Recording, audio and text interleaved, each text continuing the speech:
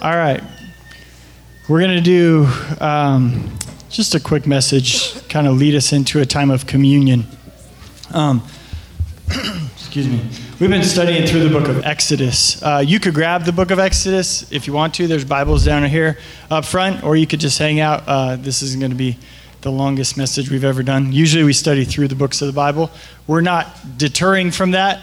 We're studying through Exodus. We're going to talk about Exodus this morning, but I want to talk about, just for a second, this idea that as we've been working our way through the book of Exodus, we're in chapter 10, if you got your Bible or your app or whatever, Yahweh has been exposing this broken system that the Egyptians are living in.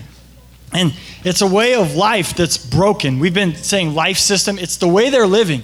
It's the habits that they walk into. It's the patterns of life that they walk through. It's the way they think. It's the values, the perceptions, the priorities, all of it. And at the end of this section of the story, it's going to be a way of life that God is going to redeem his people out of.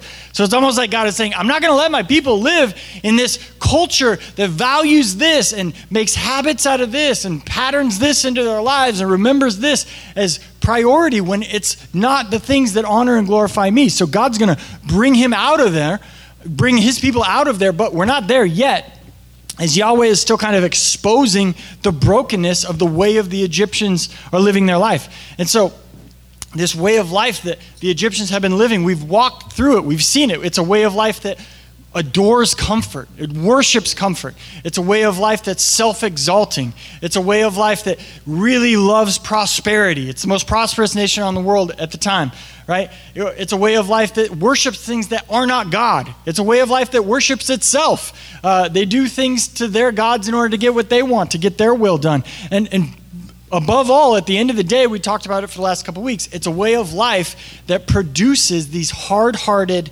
self-exalting, refusing to humble themselves type of people, which Pharaoh is the prime example of. So we get to Exodus chapter 10, verse 21, and God says this, the Lord says to Moses, "Stretch out your hand towards heaven, that there may be darkness over the land of Egypt, a darkness to be felt." So Moses stretched out his hand toward heaven, and there was pitch darkness in all the land 3 days. And they did not see one another, nor did anyone rise from his place for 3 days. But all the people of Israel had light where they lived.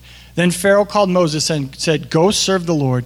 Your little ones may also go with you. Only let your flocks and your herds remain behind." But Moses said, "You must also let us have our sacrifices and our burnt offerings, that we may sacrifice to the Lord our God. Our livestock must also go with us. Not a hoof shall be left behind, for we must take them to serve the Lord our God. And we do not know with what we must serve the Lord until we arrive there." But the Lord hardened Pharaoh's heart, and he would not let them go. Then Pharaoh said to him, "Get away from me. Take care to never see my face again, for on the day you see my face, you shall die." And Moses said, "As you say, I will not see your face again." So Yahweh brings this plague of darkness. Now I said brings darkness, but that's a little bit impossible, right? You can't bring darkness. Darkness isn't a thing. You can't grab darkness. You can't control darkness. Darkness isn't a substance in and of itself. It's actually a lack of something. It's a lack of light. And this is the first plague that has been that way, right? Every other plague has been God bringing something. He brought hail, he brought gnats, he brought flies. Now, he doesn't bring darkness. To have darkness happen, he has to remove all sources of light. It's almost like Yahweh was like, fine, you want to live without me? Here you go. You want to be self-reliant? Here you go. You want to depend on yourself and get what you deserve? Here you go. I'm going to remove my light. I'm going to remove the goodness that is myself and the gift that is light. So here's the question. How do you get out of darkness? How do you get out of darkness? If you're in this, I think there's a mic uncut somewhere. I think if you're in darkness, how do you remove yourself from darkness? How does that come out of your life? You don't grab it. You can't beat it away with a stick. You can't chase the darkness away. You have to turn on the light. There's this description of Jesus written by the Apostle John. It's actually in the book of John in your Bible if you wanted to look it up. And as kind of a preview to the story of Jesus' life, John described Jesus as a light shining in the darkness. And John says, the light shined in the darkness, and the darkness has not overcome it. Somebody say amen to that. Amen. The light shined in the darkness, and the darkness has not overcome it. That's Jesus.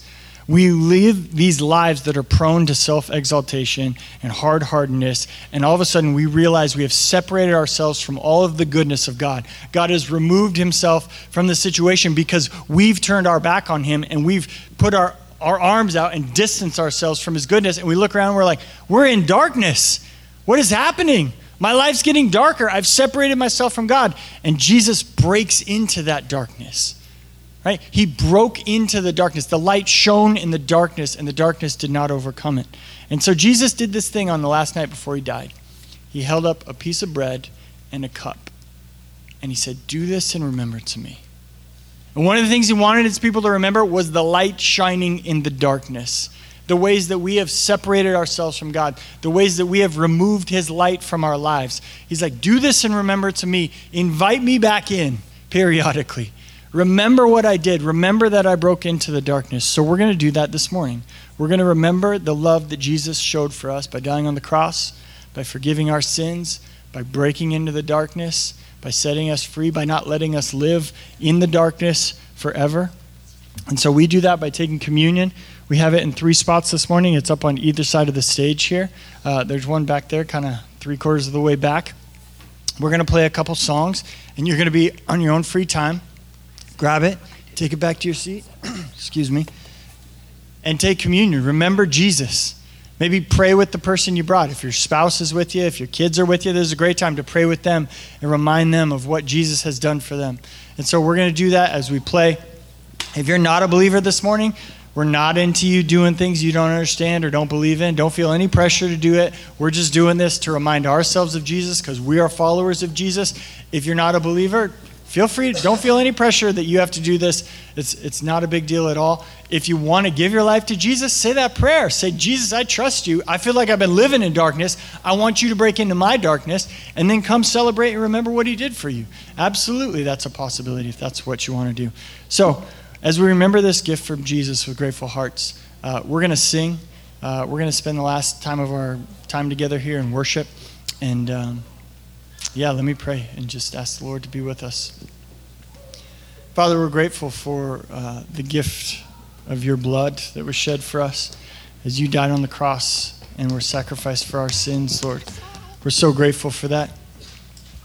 We're so grateful for the hope and the future that gives us as you broke into the darkness, Lord.